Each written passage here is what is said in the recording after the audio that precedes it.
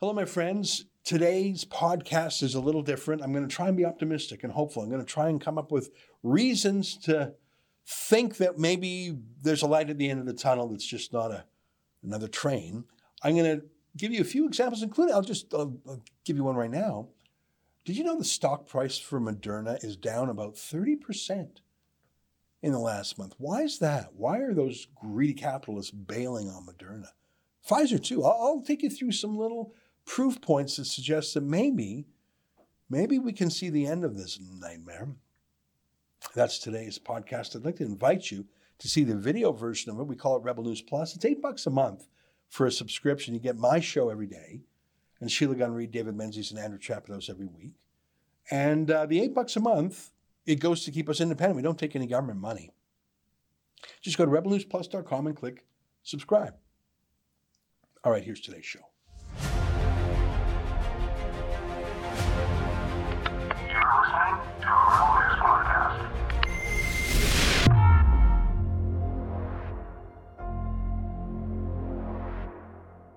Tonight, I'm a pessimist these days, but I have a few reasons for optimism. Let me see if I can persuade you.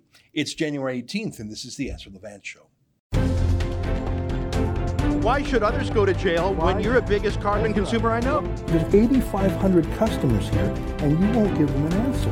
The only thing I have to say to the government about why I publish it is because it's my bloody right to do so.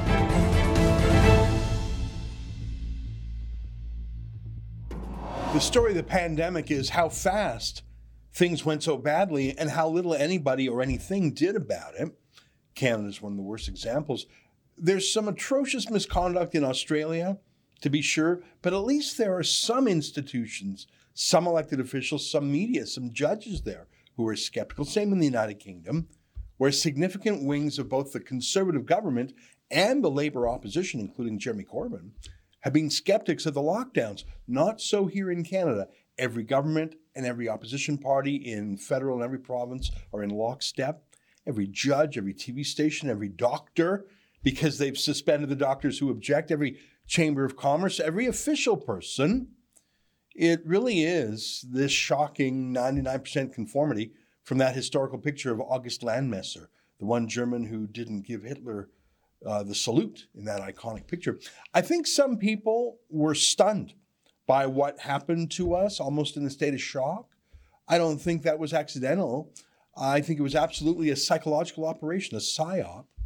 When all the world leaders start using the same hypnotic code words at the same time, Build Back Better, the Great Reset, and all prescribe the same untested, unscientific responses to the virus in lockstep. They all used the same trick, 2 weeks to flatten the curve. They all swore by 6 feet of separation, even though the former head of the FDA himself says no one actually knows where that 6 feet or 2 meter advice came from. When they all say the same thing about masks, don't wear them, then do wear them. Then the masks you've been wearing for the past year aren't good. And it's all a giant game of Simon Says, where they're all just repeating what the other one says. It's not science. It's something else that I don't think we've seen before, not in the free West anyways, not on this scale. And of course, the tech giants are key to it. It was a snow day in Toronto yesterday and again today. I get it. It really was a big blizzard. So the kids did school on their laptops by Zoom all across the city, which they've been doing for much of the past 2 years anyways. My point is, if it weren't for Zoom and laptops and broadband internet and all the other technologies, the half-baked, demoralizing, antisocial way of doing school from home wouldn't have been possible. And schools would have been back in action in 2020. Tech provided a sneaky way for politicians to shut down schools with a half-hearted solution. Same thing with everything that closed from Parliament. The Parliament in the UK shut down briefly during the Great Plague hundreds of years ago. I think that shutdown was measured in weeks. They actually just moved the Parliament to Oxford from London. Trudeau has used Zoom and the other excuses to avoid and evade parliamentary oversight for 2 years. But by far the most important use of technology was the brainwashing effect of social media. You're bombarded by news and tweets and Instagram and Facebook posts around the clock. You're terrified. You're terrorized. And that's the point. And now they're using technology to foment hate against minorities, the unvaxxed.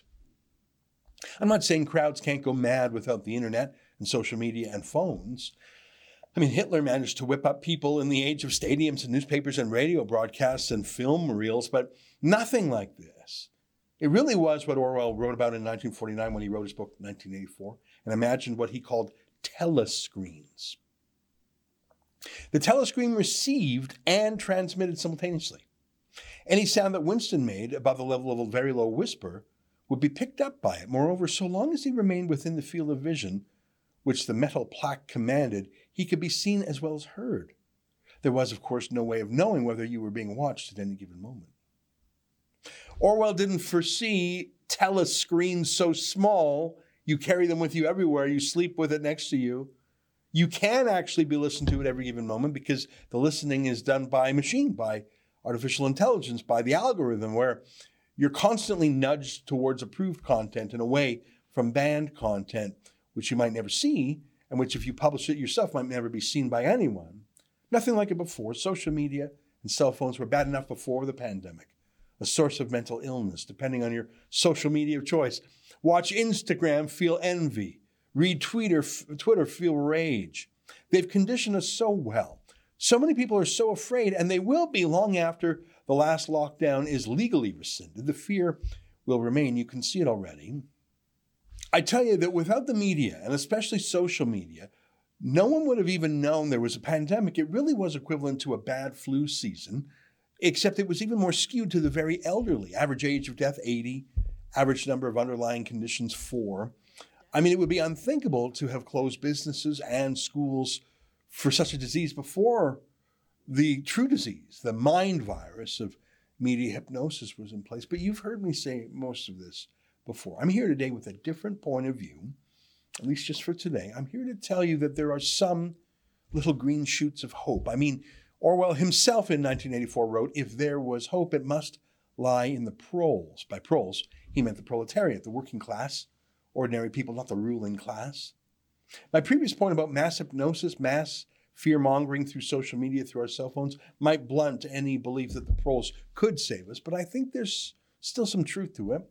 I see it in my own small travels, the latest lockdown in Toronto, mums and dads who were compliant, even obedient before, maybe even amateur self-appointed enforcers before.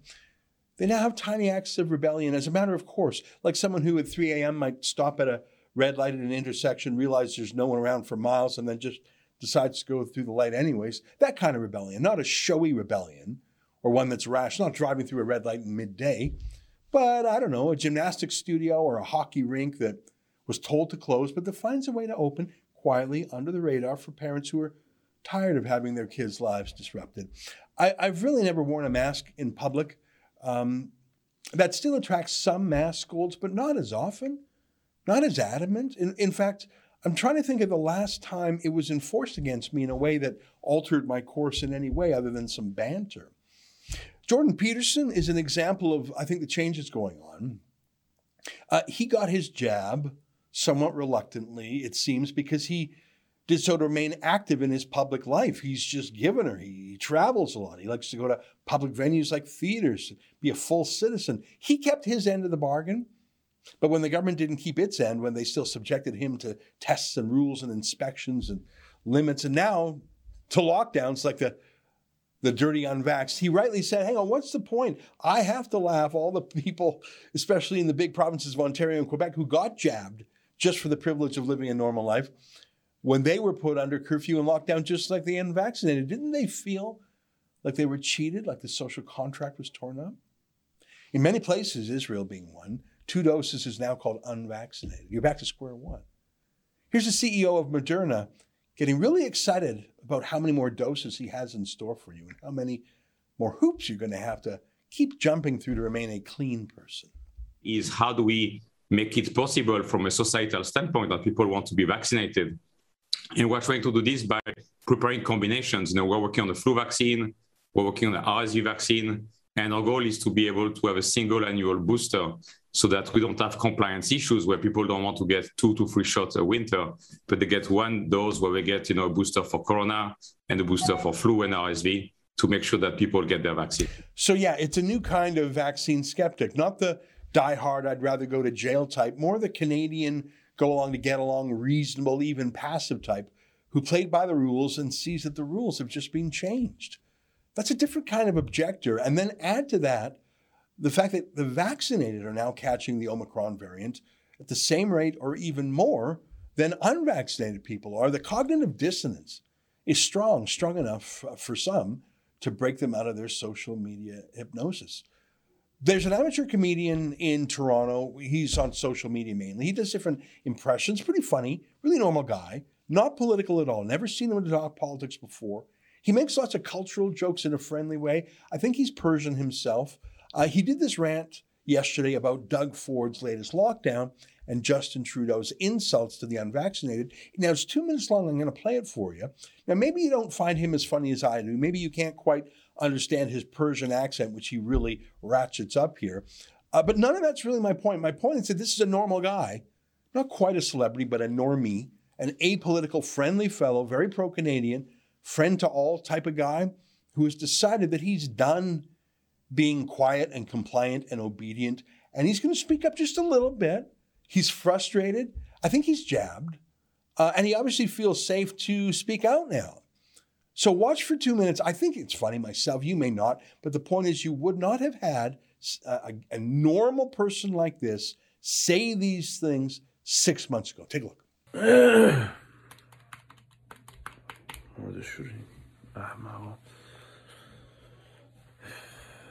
Salam alaikum. Hello, hi.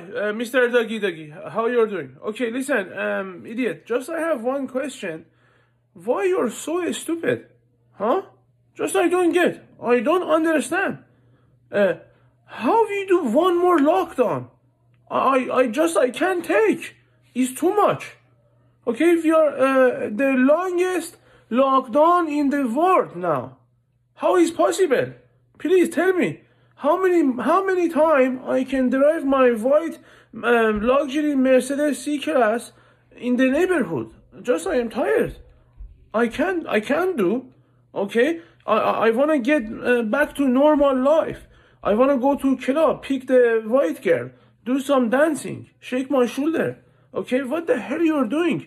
And please tell your idiot friend Justin Trudeau that Ola kesafet bishur ahmaq go. Please tell him he is more stupid than you. Yeah. Because, listen, Dougie, I am full vaccine. I take the 2 shots, okay? Like the tequila. Actually, my friend Jamshid, he give me the booster, whatever. Some of my friends, they are not vax. It's okay. But how the hell Justin is saying they are the racist? When this guy, he do the black face. Are you crazy? Huh? You're Haji Firuz, you are racism, not my friend. So kiss my ass, shut your mouth, and please, Mr. Doggy, please, stop talking of the shit Tim Horton and the egg bacon sandwich. You are too fat. Go for walking, swim in lake, put the right food in your mouth, okay? Stop telling us to stay inside. How about you can go somewhere else for a long time and let us, the people, be free again. Okay? I can't take. Please. Okay, anyway, I go now. Shut your mouth, please, and take care. Okay, be sure. Take Khuda. Okay, bye. Khuda. Okay, Khuda. Salam berasum. Now, he's not going to dethrone Dave Chappelle anytime soon for World's Funniest Guy. But mocking Doug Ford and Justin Trudeau and mocking Trudeau, calling anti-vaxxers racist, I like that. That's a sign of the times, I think. But let me give you some real proof now, bigger proof, more meaningful proof than just the little details in my own modest social life and my own modest online life. Let's start here. This is the stock market price for Pfizer. For the last 1 month, it's down more than 10% in the last month. Here's the same 1 month chart for Moderna. 1 month, it's down more than 30%. Why? Obviously, they're both still way, way up from where they were in 2019. I mean, Moderna never actually managed to sell a single dose of any drug before the pandemic. Did you know that? This is their first drug. So they're all billionaires many times over. But in the past month, the market which is a way of saying the collective judgment of thousands or even millions of very self-interested people, greedy people, if you like, capitalists, people motivated by nothing but making a buck. That's why you're an investor. They have decided to get out of these stocks. Democrats or Republicans, pro-vax or anti-vax, none of that matters to the question, do you believe in these two companies enough that in the future they will pay you enough so you want to invest their money now? And the answer is more people are selling these stocks than buying them. That wasn't true before. That hasn't been true until now. What's changed in the past month? Now, every seller of the stock has their own reason. Is it the general recognition that vaccines aren't really working anymore? And that, sure, Pfizer and Moderna managed to con the dumber world leaders like Justin Trudeau into buying years and years worth of supplies.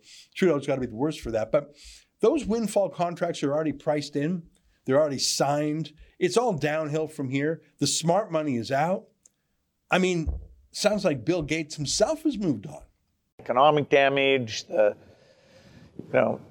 deaths, it's been completely horrific.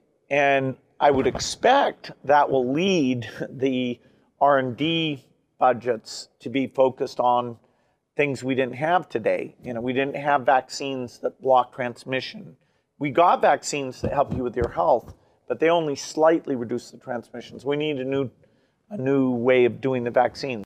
Here's the head of Pfizer himself saying the first two doses, well, they didn't really do anything against Omicron, but he really, really promises you that the third dose of the same vaccine will. And we know that the two doses of the vaccine offer very limited protection, if any. The 3 doses with a booster, they offer reasonable protection against hospitalization and deaths. So yeah, when completely amoral, completely financially oriented capitalists are selling their vaccine stock, it tells you the party's over, at least from that one point of view. But maybe that's something else going on. I don't know. Well, look at this news. Look at this news from the weekend in the Commonwealth of Virginia. It's a state with about 8.5 million people in it, same population as in Quebec. The new governor was sworn in on the weekend.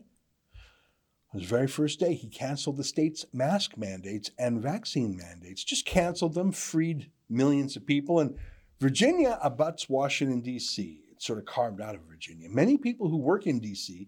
live in Virginia. And remember, Virginia voted for Biden by about 10 points over Trump just a year ago. Now it has a strong Republican rolling back lockdowns. And just a week or so ago, as our friend Janine Eunice explained to us, the Supreme Court of the United States ruled 6-3 against Joe Biden's vaccine mandate that applied to more than 80 million workers who were covered by federal occupational safety and health laws. 6-3. So it wasn't just Republicans on the bench. Biden himself is at a record low in the polls, just 33%. A lot of things are behind that, of course. Inflation, the price of gas, soaring crime, general lawlessness in cities like LA and San Francisco, New York, Biden clearly losing his cognitive abilities. But it's not just the failure of the lockdownists. It's the success of the anti-lockerdowners. I mean, I enjoyed reading this article in the Miami Herald. Who will challenge Jimenez Salazar for seats in Congress? Don't ask Florida Democrats. What? Can you even believe it? It used to be that Latino voters were Democrats, but under Ron DeSantis, the Republican, and in reaction to the pro-Cuba, pro-Venezuela, pro-communist Democratic fringe and Joe Biden's failures, the Democrats don't seem to be able to find any strong candidates to run against 3 Latino Republican congressmen in Miami. Would you ever believe that? No Democrat wants to run and lose in Miami? It's a Republican city, not all of it, but it's about freedom now.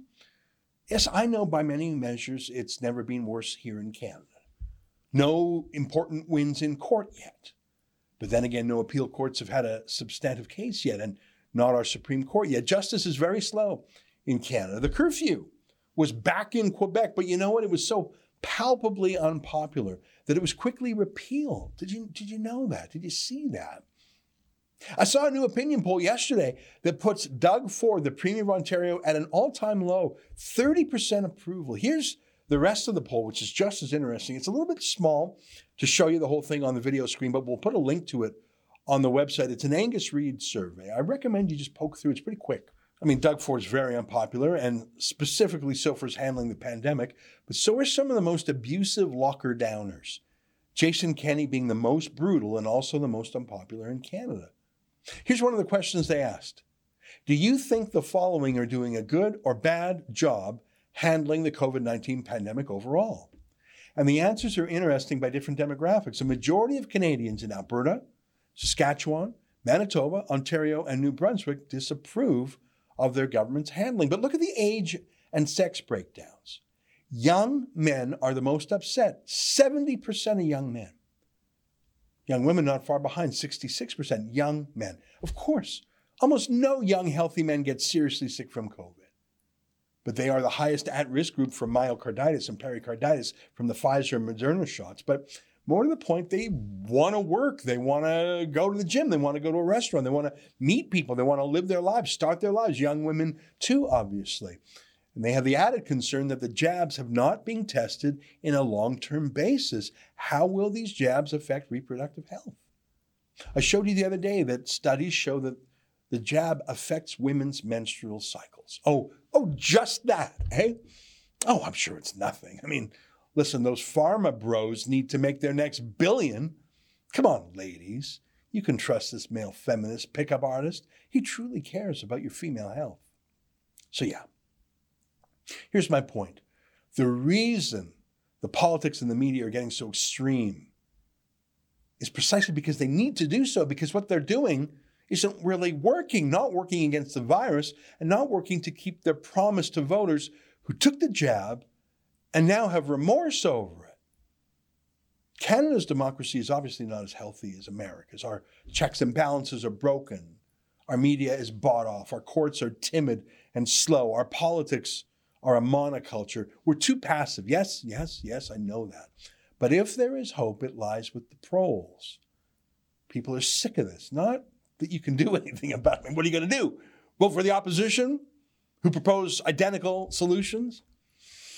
No, but I put it to you that the smart money is moving. And when America votes out the lockdownists in November, when half a dozen other states join with Virginia and flip from Democrat to Republican, and when the Congress itself returns to Republican hands, I think that will spill over our borders too.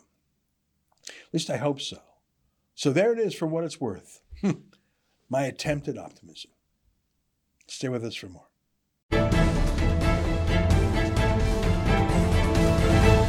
Well, as you know, in December, I had some unfortunate news for Rebel News, which is we applied for a commercial mortgage in Calgary with the Royal Bank, had a great series of meetings on the phone and by Zoom with the commercial mortgage lenders in that city. They loved our application, said it was very strong. Rebel News has no debt. We have strong cash flow. So they approved the mortgage and, in fact, offered us $200,000 or $300,000 in a line of credit, which we didn't even ask for, a sign of how strong they thought our application was. But the Toronto head office scotched the deal. And as you know, when I spoke to the mortgage lenders, they said it was not for any financial reason, but rather for our strong opinions. Apparently, Rebel News or myself or both are on some sort of internal enemies list, a blacklist of people who, for non-financial reasons, are not allowed to get mortgages. A shocking turn of events. But apparently I'm not alone. Neither is Rebel News. Here's a story in Blacklock's Reporter. You know, Blacklock's one of the few independent journalists left in this country. They were on a Zoom call with the Bank of Canada, which is not a lending institution like the Royal Bank, but rather the Canadian version of the Federal Reserve. It's the government's bank, and they lend money to the banks who lend it to you at a markup. And I guess they didn't realize that reporters had already joined the call because they started talking amongst themselves. I'm talking about the Bank of Canada media handlers, about which reporters they had in their pocket and which reporters they hated or banned. There's a couple people here who I am absolutely check the list to make sure who's listening. Absolutely not keen to give questions to. I do not want to be in a situation where we're allowing Blacklocks to be asking us. Yeah, that's about where we're at. The only non-government funded media on that call, our friends at Blacklocks, were banned from asking any questions. It was a hot mic moment. Here to talk with us about it is our friend Spencer Fernando, who himself, like us and like Blacklocks, is one of the few media companies in Canada that does not take money from Trudeau. Spencer, great to see you again. I'll go through some of the details here, but are you surprised that government agencies have blacklists of folks that they just don't talk to, that they ban, that they shut out? I'm not surprised because we've been caught up in that ourselves, even in the leaders' debates. But the Bank of Canada, that's supposed to be a pretty nonpartisan place, isn't it? Yeah, you'd think so, although we've certainly seen them become more and more partisan and, interventionist and kind of backing up big spending liberal policies, right? I mean, every time the government goes into more of a deficit, they kind of make it easier for them to get away with it, right? They keep interest rates low, they print more money, they spread all the money around. And so it kind of dulls the pain of these policies. So really, it's not surprising that they would be, not wanting to talk to people who would actually ask them tough questions. In large part because I don't think they really want the public to make the connection between what they're doing and what people are seeing in terms of prices and shortages, right? They don't want people to make that connection. They just want them to blame, oh, it's just the big, mean capitalist companies. Oh, they're to blame. The government has nothing to do with it. Don't worry about us. So certainly they wouldn't want any tough questions. Yeah. It's not just that they were blacklisting Holly Doan and Blacklocks. It's the reporters they were favoring because these reporters were so, interwoven with the government. They basically said to the government, what do I write? I want to quote to you from Blacklocks. And this is, so like I say, this is a Zoom call where the microphones are on because the Bank of Canada, they're not aware that reporters are already on the call. So they think they're talking amongst themselves. And I'll read to you in a moment what they said about Blacklocks, who are the good guys. But here's what they said about a Bloomberg reporter. Bloomberg, of course, the big financial news agency. Michael Bloomberg was its founder. Here's what they said about a Bloomberg reporter named Theo Argytis. They said, Theo Argytis gave me a call just to sort of do the, hey, what's my lead here? As a former colleague of mine. And lead, spelled L-E-D-E, is the media term for the lead sentence, the breaking news. Sum it up for me in one sentence. So you have Bloomberg calling up the bank's spin doctors and saying, okay, can you basically tell me what I should write? So because we're old friends and we're all in the same club, so they'll do business with Bloomberg because that just repeats Trudeau propaganda. But the one reporter on the call who doesn't take Trudeau money, Blacklocks, they won't even talk to. I guess that's very unsurprising, isn't it? Yeah, it just shows much of the media has become literally an extension of the government propaganda apparatus, right? Normally the Bank of Canada or the government would have to put out a press release and actually, there's transparency in that. The government certainly has a right to share information, but it should be shown that it's from the government. So you know what the bias is and that it's likely propaganda, that it serves the interests of those in power. But when you have obviously Bloomberg saying, "Oh yeah, well just tell us, kind of what we're going to say about this," well then it kind of hides it from people, right? Because people will read an article thinking, "Okay, I'm reading a journalist's opinion, or I'm reading their analysis of events," when it's really just something that the Bank of Canada wants people to read, but without being that honest about it. So I think, it's not surprising that the Bank of Canada would try to do that. I think, politicians are pleased to try to buy up the media and make it just an extension of the government. But the rest of us should be pretty disturbed to see that. Yeah, I guess it's natural for spin doctors to want to talk to comply. I mean, way back in the day when I was in my 20s, I was a press aide to Preston Manning, the Reform Party. And obviously we had a number of more sympathetic reporters and some hostile ones. So sure, that's natural, I guess, for the Bank of Canada. I mean, why wouldn't they be thrilled that they have some soft touch at Bloomberg?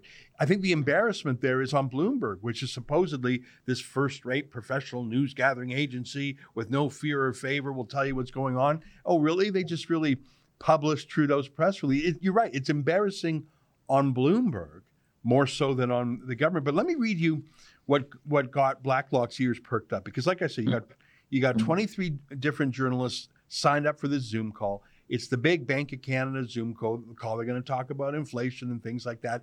But the bank people don't realize their mics are on. And here's what they said. So you just heard what they said about their lovey-dovey reporters at Bloomberg. Here's what they said about Blacklock's. Again, Blacklock's Reporter. It's a small website. It's about $300 a year to subscribe, but we're proud to be subscribers because, like you, Spencer, and like us, they don't take any government money. They said, there's a couple people here who I am absolutely, check the list to make sure who's listening, absolutely not keen to give questions to. I do not want to be in a situation where we're allowing Blacklocks to be asking us. Yeah, that's about where we're at. That reminds me of when Rebel News was kicked out of the leaders debate. We had to go to federal court to get in. I don't know what Blacklocks can do about it. I mean, I suppose there's no rule that you have to take a question from any reporter, but it's just pretty gross to see that you're not going to take a question from the only independent journalist in the room. Mm-hmm. Yeah, I mean, the Bank of Canada literally is in charge of Canada's money supply, so you'd think they would be open to the opinions of all Canadians, right? It's the bare minimum you'd expect from them, considering they're supposed to be a public institution for everybody. But no, I mean, they obviously don't want any tough questions. They're trying to pull the wool over the eyes of the public, just like Justin Trudeau is, which is, again, as I said, not letting people ever make the connection between what they're doing and what people are seeing in terms of prices. So, yeah, I think they're running pretty scared right now. They know that if people realize what's going on, a lot of people are going to be pretty upset and are going to demand a lot of changes. And they don't want to see that happening. So I would expect them to keep doing this. They're obviously going to be a little more careful on their Zoom calls going forward, but I'm sure the internal policy is not going to change. Yeah, I think you're right. You know, I can't help but think back to the Trump administration. And for all his flaws, let me tell you one thing about Donald Trump. He loved taking questions from the roughest, toughest oppositional journalists in the room. Like Jim Acosta of CNN built his career on being Trump's antagonist. And yet he wrote a book, didn't he? Sorry, go ahead. He wrote a book, I think, didn't he? Yeah. And yet every single day Trump asked him a question. Every day. Like Trump wasn't afraid of him. Trump wasn't, I mean, I don't even know if he was mad at him because I tell you, I don't think anyone got more questions from Trump than the number one Trump hater, Jim Acosta. And for all of the criticisms of Trump, he's calling us fake news. He's really mean. He would take hour-long press conferences and exhaust them. Like it was ridiculous compared to, Trudeau and the Bank of Canada hiding, and Joe Biden, who doesn't even take questions. I miss that part about Trump. Yeah, it was so interesting to see people, call him, a fascist or a dictator when he's literally standing there fighting with the media. I mean, that's a free country. The media is allowed to criticize a politician, and the politician is allowed to criticize the media. A real fascist or authoritarian or communist state, you look at history, that's where the media gets bought off and controlled by politicians. So I think people should be very careful not looking at the outward appearance of conflict as if that means there's some sort of problem there. There actually should be some conflict and disagreement in a semi-functioning democracy. And in Canada, you don't see much of that. You see a lot more. It's a much more polite, but that's much more insidious because people are being denied the debates and the information that we should be getting. Yeah. I think it's about to get worse. We know that Justin Trudeau has been threatening to bring in an online censorship bill. He's been talking about it for years. He gave a bit of a hint of it in the spring. I know it's coming back this year. And again, that's something Donald Trump never did. I think he should have taken on big tech and broken up some of their monopolies and strengthened free speech. He never touched them. Here comes Justin Trudeau. Yeah. He's going to censor the internet, and I think most journalists are going to support him. Yeah, well, it's because he's going to go after their competition, right? They're dependent on government money, and they don't like the fact that people can pick and choose independent outlets to compete with them, so they just want to shut them down, right? It's disturbing to see what's happened to the media. It's totally been twisted around.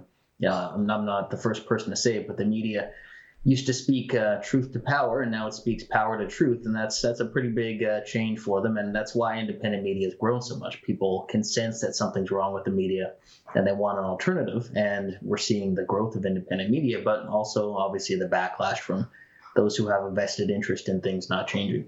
Yeah. Well, listen, you're one of the good guys. SpencerFernando.com is your website. I love it. Great writing, very fast on the news. Nice to see you. Thanks for joining us today.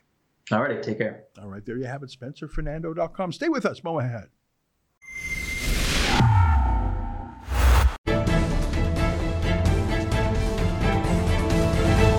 Hey, welcome back. Your viewer feedback. Sean Robbins says, I just was denied to my father's memorial service because I'm not jabbed.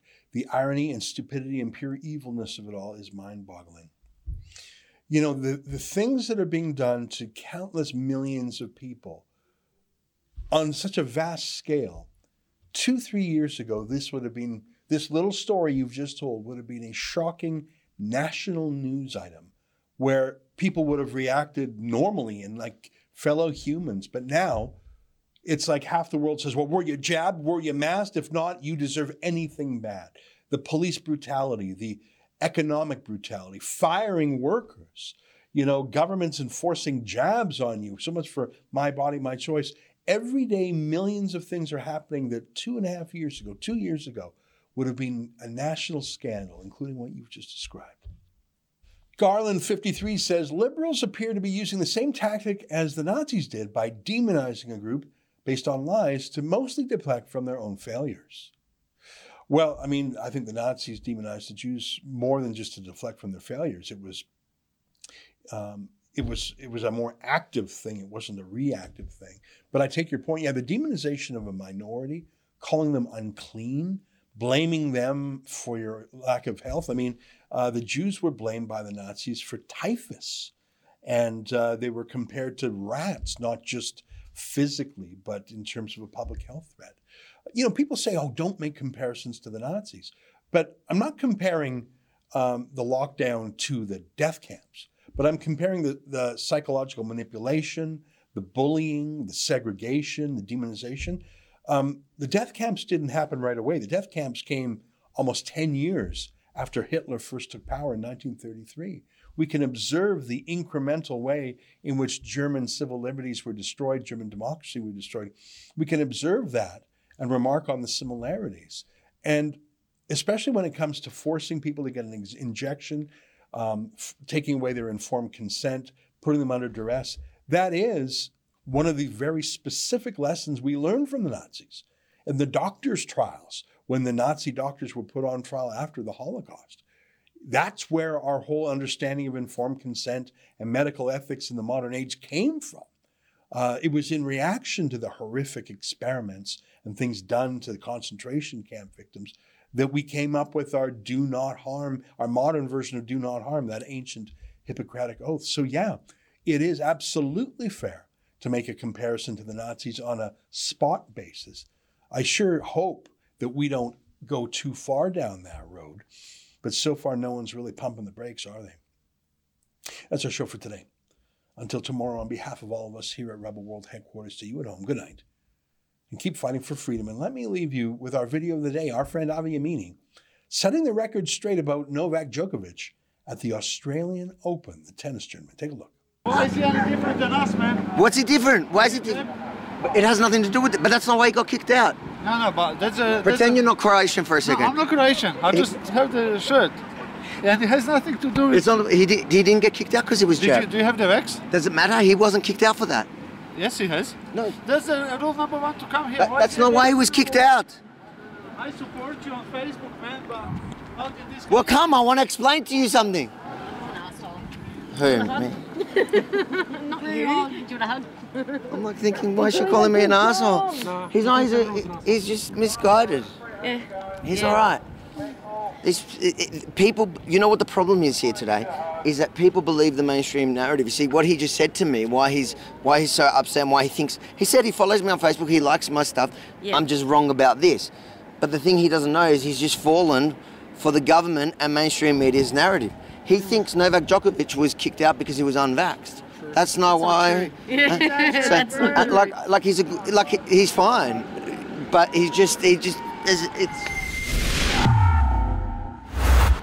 Avi Yamini here for Rebel News in Melbourne, Australia, outside the Australian Open for the very first night when Novak Djokovic was supposed to play, but less than 24 hours ago, the tennis number 1 was deported from our country. So I'm here to find out from those attending the Australian Open, firstly, how they feel about that decision to deport him, and if they even know why he was deported. Well, I think it was just a big PR stunt by the government.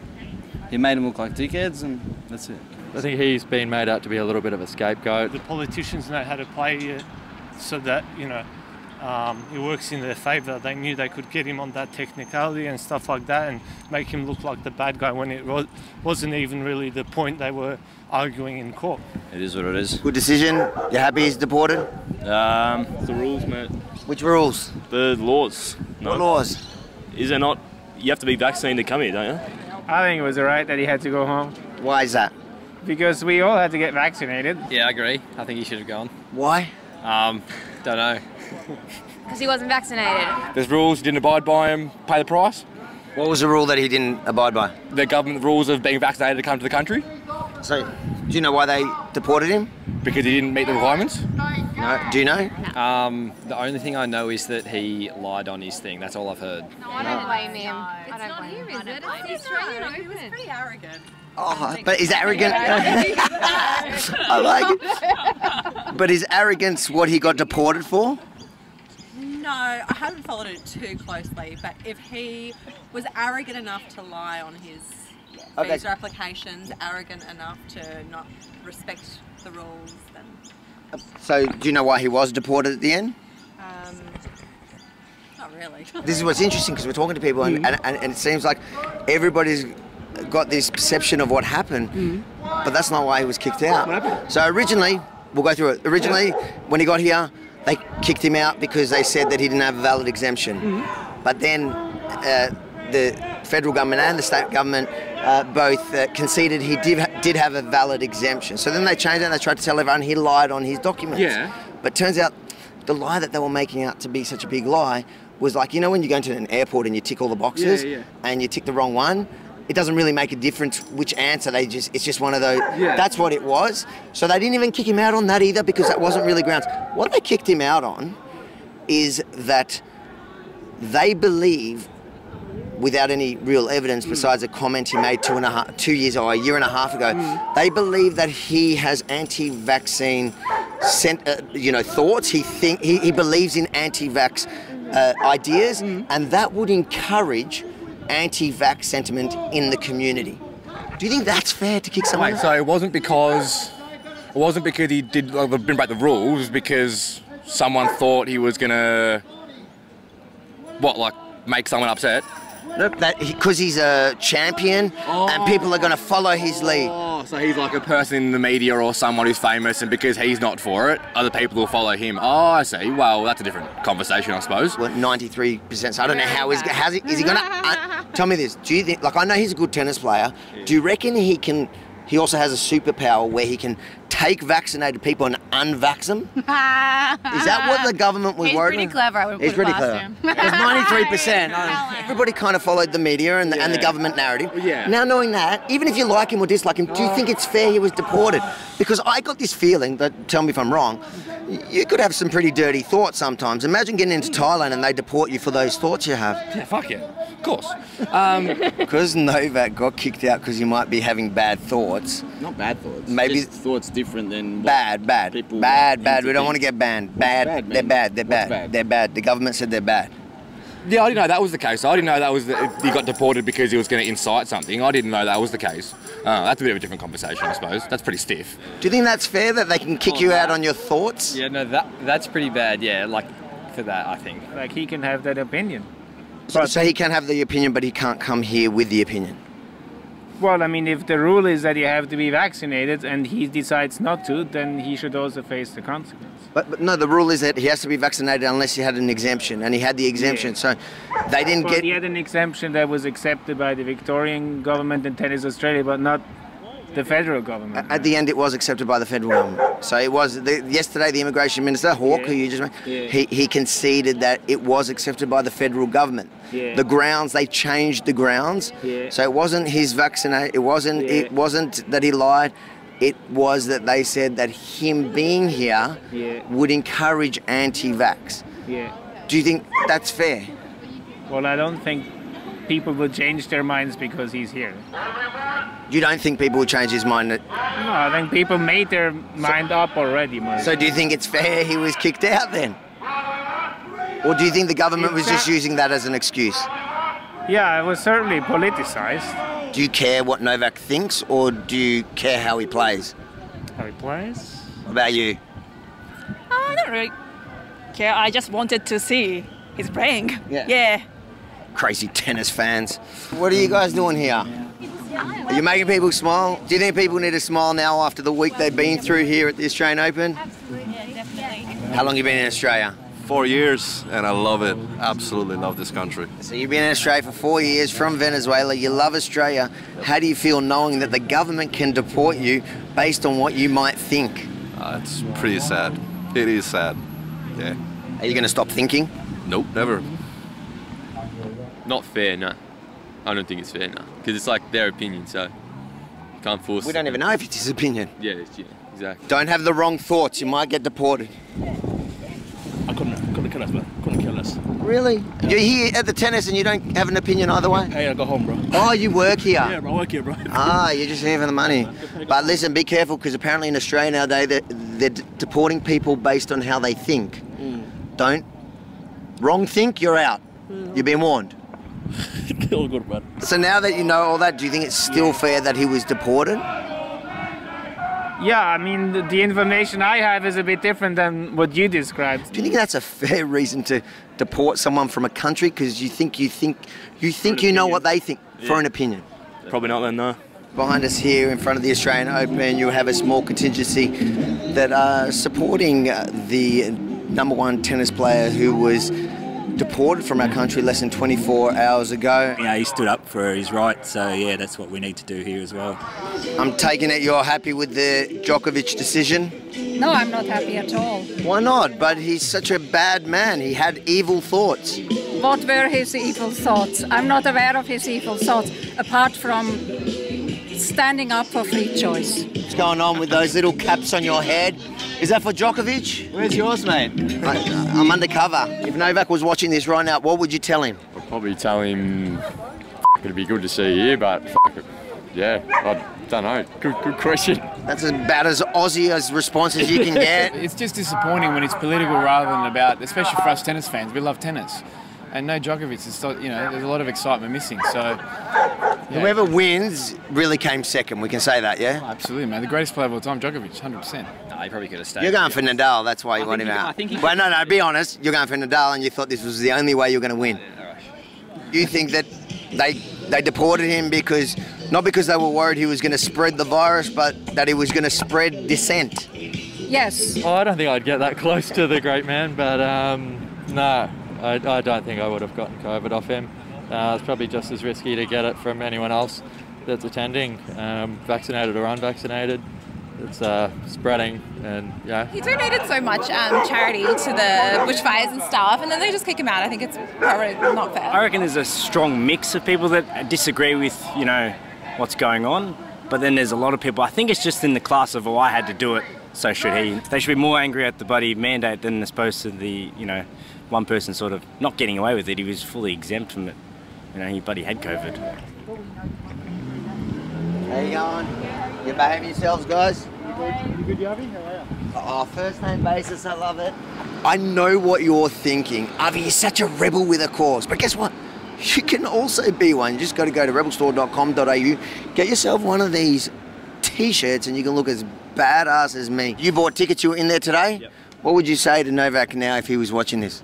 Oh, I'd say just keep your head up. You just don't listen to him. Just keep going, play tennis. I don't know what the real issue is.